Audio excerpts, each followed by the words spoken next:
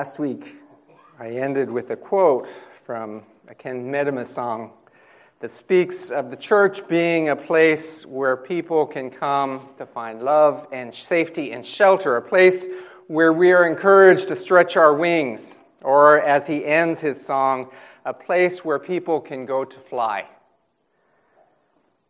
Following up on that imagery of flight, I thought I'd start this morning with a story from Dennis Waitley's book, Empires of the Mind, when he writes, "When it comes time to lay her eggs, the female eagle locates a perch high on a mountain, selects suitable materials, and assiduously prepares the nest. She works carefully and very hard, following mental blueprints of great functional quality. And after the eaglets are born, she spends virtually all of her time responding to their needs. She hunts for fish and small game to ensure that they are properly nourished, which is an eaglet's sole task, apart from sleeping and crying for more food. Instinct tells the eagle that the day will soon come when her offspring must make their own way. Somehow she knows that feeding her eaglets will be followed by a second, absolutely critical task of teaching them to fly. When she senses the eaglets are ready, she puts them on alert by stirring up the nest. One morning, she returns from an outing without food. Moving to the edge of the nest, she uses her sharp beak to begin to rip out big chunks and then drops them from the cliff. And as the chunks fall hundreds or thousands of feet to the canyon floor, the eaglets watch and look at each other in astonishment. "I told you Mom had a strange look in her eye today," the most talkative observes. The eagle continues for several hours, ripping apart the sturdy nest she built with such care and skill. What had once given the eaglets total security is now a most uncomfortable resting place. For with each chunk torn off, it becomes more and more uncomfortable, yet it also brings them nearer and nearer to maturity and what they were created for, to soar among the clouds. No matter how safe and comfortable the nest is, there comes a time when a bird has to try its wings for itself. They won't learn to fly unless they're challenged to leave the comfort of the nest. Waitley then goes on to say, we can become like those eaglets, because as much as we may like it, our comfort can become our enemy and a detriment to our growth. We can begin to use comfort as an excuse to keep things the way they are, to refuse to face new challenges that are so necessary for our growth. And whether it's learning a new hobby or volunteering for ministry or taking a class, if we're going to fly, sometimes the nest has to be stirred up. Muscles need to be worked if they're going to be developed. Without it, they atrophy and die. Faith needs to be exercised if it's going to grow. Without the challenge, it's like clipping a bird's wings, and we never really learn what's possible. And what's true of the physical realm is just as true of the spiritual. No matter what our age, whether in adolescence or retirement, we all need to continue to learn and grow and be stretched and challenged. That's what God desires of us. Because without challenge, growth ceases. The Bible is clear. We are meant to spend a lifetime growing to become more like Jesus. In 1 Peter 2, Peter writes, "Like newborn babies, crave pure spiritual milk so that by it you may grow up in your salvation." In Ephesians 4, Paul writes, "We are to become mature, attaining to the whole measure of the fullness of Christ, so we'll no longer be infants who are tossed back and forth by the waves and blown here and there by every wind of teaching and the cunning and craftiness of men and their deceitful scheming. Instead, speaking the truth in love, we will in all things grow up into Him who is the head, which is Christ." Becoming more like our Savior is God's desire for us.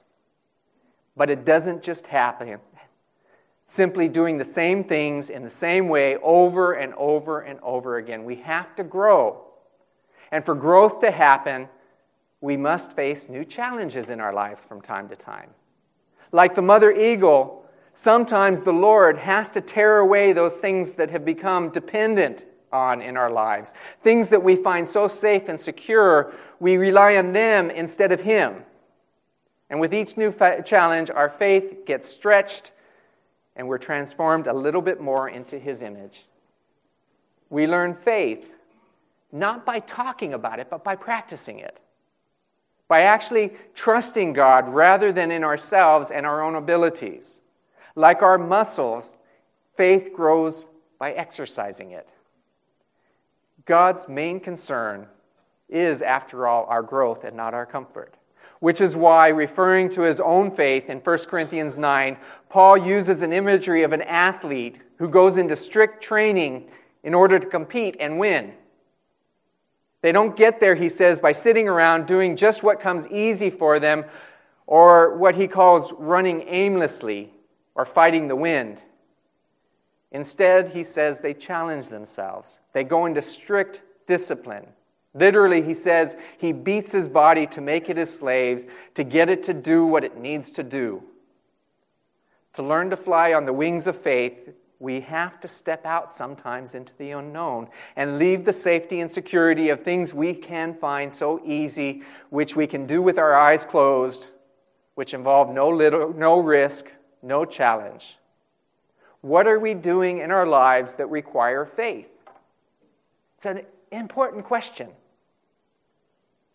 It's a primary point of the passage I'm about to read that's found in Mark chapter 6 this morning. Jesus knew those he had called. He knew up to this point they had been largely dependent upon him, but now they needed to learn to stand on their own, not rely on his faith, but to grow their own. It was made all the more necessary because it was only going to be a short time until he would no longer be there with them physically, and they were going to need to continue the work he began. One writer says, a life of total dedication to the truth, and Jesus is the truth, means a life of willingness to be personally challenged. We need the challenge to be confronted with our own presuppositions, to question our biases and our prejudices, to point out our weaknesses and our need for Christ, to learn what's possible when God is on our side rather than relying on our own strength and our own abilities to do what we know we can already do. Simply reading and listening and watching people we know are going to tell us we will agree with doesn't challenge us. Sometimes we need to be sharpened by those who may see things from a little different angle. Just prior to the passage in Mark 6, Jesus had visited his hometown to people he knew that he had grown up with, but they weren't prepared for the challenge that he was presenting them with. They were so comfortable with the way things were. They didn't want any change. They didn't want someone like him coming back and stirring things up. They had become settled and satisfied with the status quo, and as a result, Mark 6:6 says, Jesus couldn't do very much there, and he was amazed at their lack of faith. Amazed because they weren't willing to be stretched. Passage goes on to say, then Jesus went around teaching from village to village. Calling the 12 to him, he sent them out 2 by 2 and gave them authority over evil spirits. These were his instructions. Take nothing for the journey except a staff, no bread, no bag, no money in your belts. Wear sandals, but not an extra tunic. Whenever you enter a house, stay there until you leave that town. And if any place will not welcome you or listen to you, shake the dust off your feet when you leave as a testimony against them. They went out and preached that people should repent. And they drove out many demons and anointed many sick people with oil and healed them. As Jesus calls his disciple to him, he does 3 important things here to get them to spread their wings, to make growth possible. It was like that mother eagle tearing off chunks of the nest that they found so safe and secure. The first thing it says, is he makes them responsible for the work. They had enjoyed the security of his presence. They had followed him around without having to be responsible themselves. Because after all, it was Jesus' ministry. Now he tears that away from him and says, now it's yours. there comes a time when the eaglets can no longer depend on their mother to do everything for them. They have to be responsible themselves. No longer now would the disciples be able to be in the background while Jesus did his thing. He was making it their ministry. It says he gave them authority. Authority means responsibility. In the New Testament, the word carries with it both a sense of freedom to act, but also the power to accomplish, to fulfill the purpose. Up till now, the disciples had watched Jesus exercise his authority over and over again. That's what his whole ministry was, an extension of his authority. So in Mark 1, when he taught, the people were amazed because he taught as one in authority, not as the teachers of the law.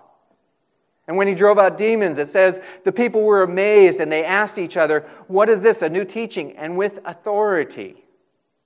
When he healed and forgave the paralytic in Mark 2, it was once again within the context of Jesus' authority, and it says the people were filled with awe and praised God for giving such authority to men.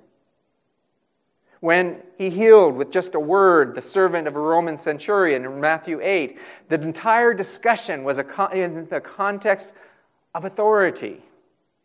When he spoke of his death and resurrection in John 10, Jesus says, "The reason my Father loves me is that I lay down my life only to take it up again. No one takes it from me, but I lay it down of my own accord, for I have authority to lay it down and authority to take it up again." And when he stood trial before the Sanhedrin, their question was, "Where did you get this authority from?" The disciples saw and heard all of this, but they were in the shadow. How comfortable it would have been to stay in the shadows. But their growth would have been stunted. So Jesus steps out of the way and says, "Now I give it to you. It's your job." On 4 different occasions in the Gospels, it states that Jesus gave authority to his followers to continue to do the work he began. And ultimately, with the words in Matthew 28, he says, "All authority in heaven and on earth has been given to me. Now you go. You're responsible. We are responsible to continue the work Jesus began." Without the authority, these disciples were merely a collection of uneducated men. Why should anyone listen to them? But with it, they became his representatives. They became what Paul says in Corinthians, his ambassadors, his agents who speak and act not on their own, but with the authority of the one who sent them. And he says, we are his ambassadors.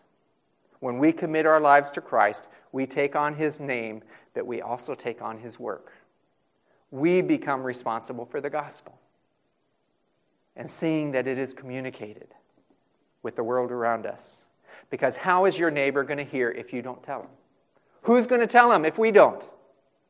In Christ, we have been given this freedom and power to act in his name, and with that freedom comes responsibility. And as Paul says in 1 Corinthians 4, those given a trust must prove faithful.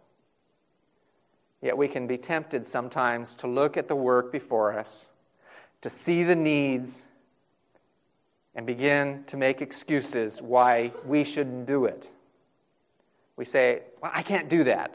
It's too hard. It's too much to ask. I don't know how to do it. What if I fail? But it's not about us. Faith is about the one who calls us. Yet we say, I'm not comfortable talking about Christ to other people. And so we don't. Philippians 6 says, Paul wrote, I pray that you may be active at sharing your faith so that you may have full understanding of every good thing we have in Christ. Without the sharing of your faith, you fail to understand what God has given you. And you fail to grow. Or I don't like to read, so I don't. And so I fail to be stretched by new ideas and grow from what others have said and learned.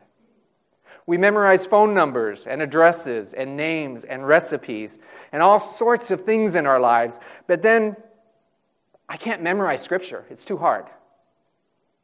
By failing to hide God's Word in our hearts, we lay open and vulnerable to sin. We say, I'm not gifted in caring for the needy or in teaching or serving. So instead, we keep doing the same things in the same way with the same results and no growth. And ultimately, what we do is we make excuses why we're not growing. In 1 Timothy 4, Paul said we are to train ourselves for godliness. If you had asked the disciples, they would have said they couldn't do it. They're just fishermen. The way they learned was that they went and they did what God gave them to do. They learned by trial and error. Moses tried to make excuses, tell God, I can't do it, God. And God says, who created you? You are Christ's ambassador, his child, given his authority. And he tears off that chunk of excuses which says, it's not my responsibility. We don't worry about what we can and can't do, what we're comfortable with, what we like and don't like. These are self-imposed barriers we allow to get in the way of doing what God is calling us to do. Because after all, Paul said, I can do all things in Christ. We learn faith by faith. Ralph Waldo Emerson said, that which we persist in doing becomes easier to do. Not that the nature of the thing itself has changed, but our ability to do it has. We learn by doing. So what seems scary to us at first, gradually we gain a grasp of. If he's gifted us for some task, we have his authority to accomplish it. Not to limit God, because the tomb couldn't even do that. You don't know what's possible, what faith is capable of, until you act on it. And when Jesus sent his disciples out, he gave them the freedom to minister in his name, to act on his behalf. It was not merely by word, but by deed, because he gave them his authority. All authority in heaven is given to me, he says, and now you go. The disciples had enjoyed the security of Jesus' presence. He was the one everyone came to hear and to see. Now he gets out of the way and sends them out 2 by 2, it says. 2 by 2 to serve and to care for people and to share his word. Without that, all he had been teaching and showing them would have been merely ideas and words in their head. Now they could no longer sit there in his shadow watching him do the ministry because he gave them the authority, and then he got out of the way and said, now you go. It doesn't matter what you know up here if you don't know what to do with it. So much of what we learn is useless because it never makes it from our heads to our hands. It's when we are challenged to apply it and put it into practice that growth occurs in our lives. James said, faith without works is dead. So church attendance without ministry is dead. Bible study without service is dead. Confession of faith without involvement is dead. You have to have an outlet, some way to live out your faith and use your gifts that God has given. Like Jesus said in Luke 8, consider carefully how you listen. Whoever has will be given more. Whoever does not have, even what he thinks he has will be taken from him. It's a warning. If you don't use it, you're going to lose it. Your faith shrivels rather than thrives. The way that Jesus dealt with his disciples was to get them out of the stands as spectators and into the game itself. Like the mother eagle tearing another chunk of dependence that made them comfortable. Now they were faced with a challenge and had to begin to deal with people. And as with the 12, Jesus sends us out also. He challenges us to look beyond ourselves, to see the needs around us, to see how God may have equipped us to serve. We may not be sure, we may be nervous, we may be uncomfortable or afraid, but the only way we'll ever see what's possible is by acting and trying. We are challenged to grow, each one of us. As he dealt with these areas of authority and service, he instructed them with the task on hand. They had been used to him providing for their every need. If they were hungry or tired or persecuted, there he was to sustain them by his faith. He gives them authority, he steps out of the way and sends them out, and then he gives them instructions of what they were to expect, what faith requires to grow. Take nothing with you. Put your hope not in your stuff, but in the one who sends you. To rely on the one who they called Lord. It wouldn't take much faith to go out with plenty of resources to carry out the work, to know everything was already provided for them. They had to trust now. Our children cannot rely on our faith as parents for the rest of their lives. They have to claim it for themselves at some point. We can sing, "Have faith in God, great is thy faithfulness," songs like this, but if in our lives we don't show what faith looks like, do the songs really mean much? Especially if we're always running back doing the same things that we've always done, never willing to be challenged by taking a step, trying something new or more or different. We can become like the woman whose car stalled at an intersection. Her hood was up and she flagged down the first driver that came by, and it happened to be a pastor named Wayne Roos. She told him, "I can't get the car started. But if you go under there while I try to start it and you jiggle the wire on the battery, I think it'll start." So he grabbed the positive battery cable and it came off in his hand. "It needs to be tightened," he said. "I can fix it if you have a wrench." "Well, my husband says always just jiggle the wires. It always works, so just jiggle the wires for me." And this pastor stood there for a moment and wondering why her husband wasn't riding around town with her all the time so he would be there to jiggle her wires.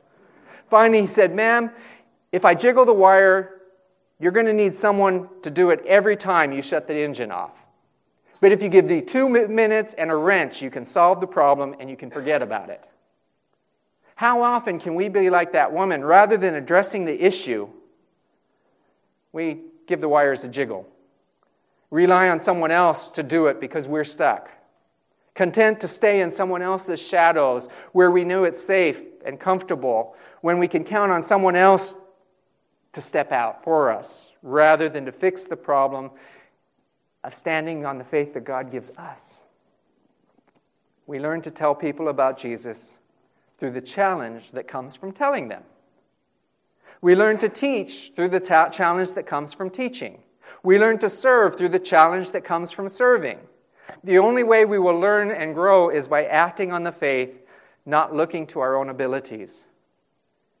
Every time you do something for the first time, you're probably not going to be comfortable with it. That's true for all of us. But if you're willing to be challenged, you're more likely to reach out a hand to the one who says, "I will be with you," and take you one step further. Jesus calls his disciples to him. He gives them authority. He gets out of the way and sends them out. And then he prepares them to live a lifestyle of faith. You never know what's possible till you step out. An eagle never learns to fly unless it's made a little uncomfortable and challenged. Is it time for us to spread our wings in some new area of our lives so our faith can grow? This summer, some of us will have an opportunity to spread our wings as we prepare to send a team to Taiwan to help a church there with their children's ministry. It's an opportunity to exercise faith. Or perhaps instead of sleeping in on Sunday mornings, it's time to challenge yourself by getting up and being involved in a Bible study. Or instead of sitting in the same Bible study each week, it's time perhaps to consider starting one with your family or your neighbors or your friends. Is it time to begin stretching your wings in some new area?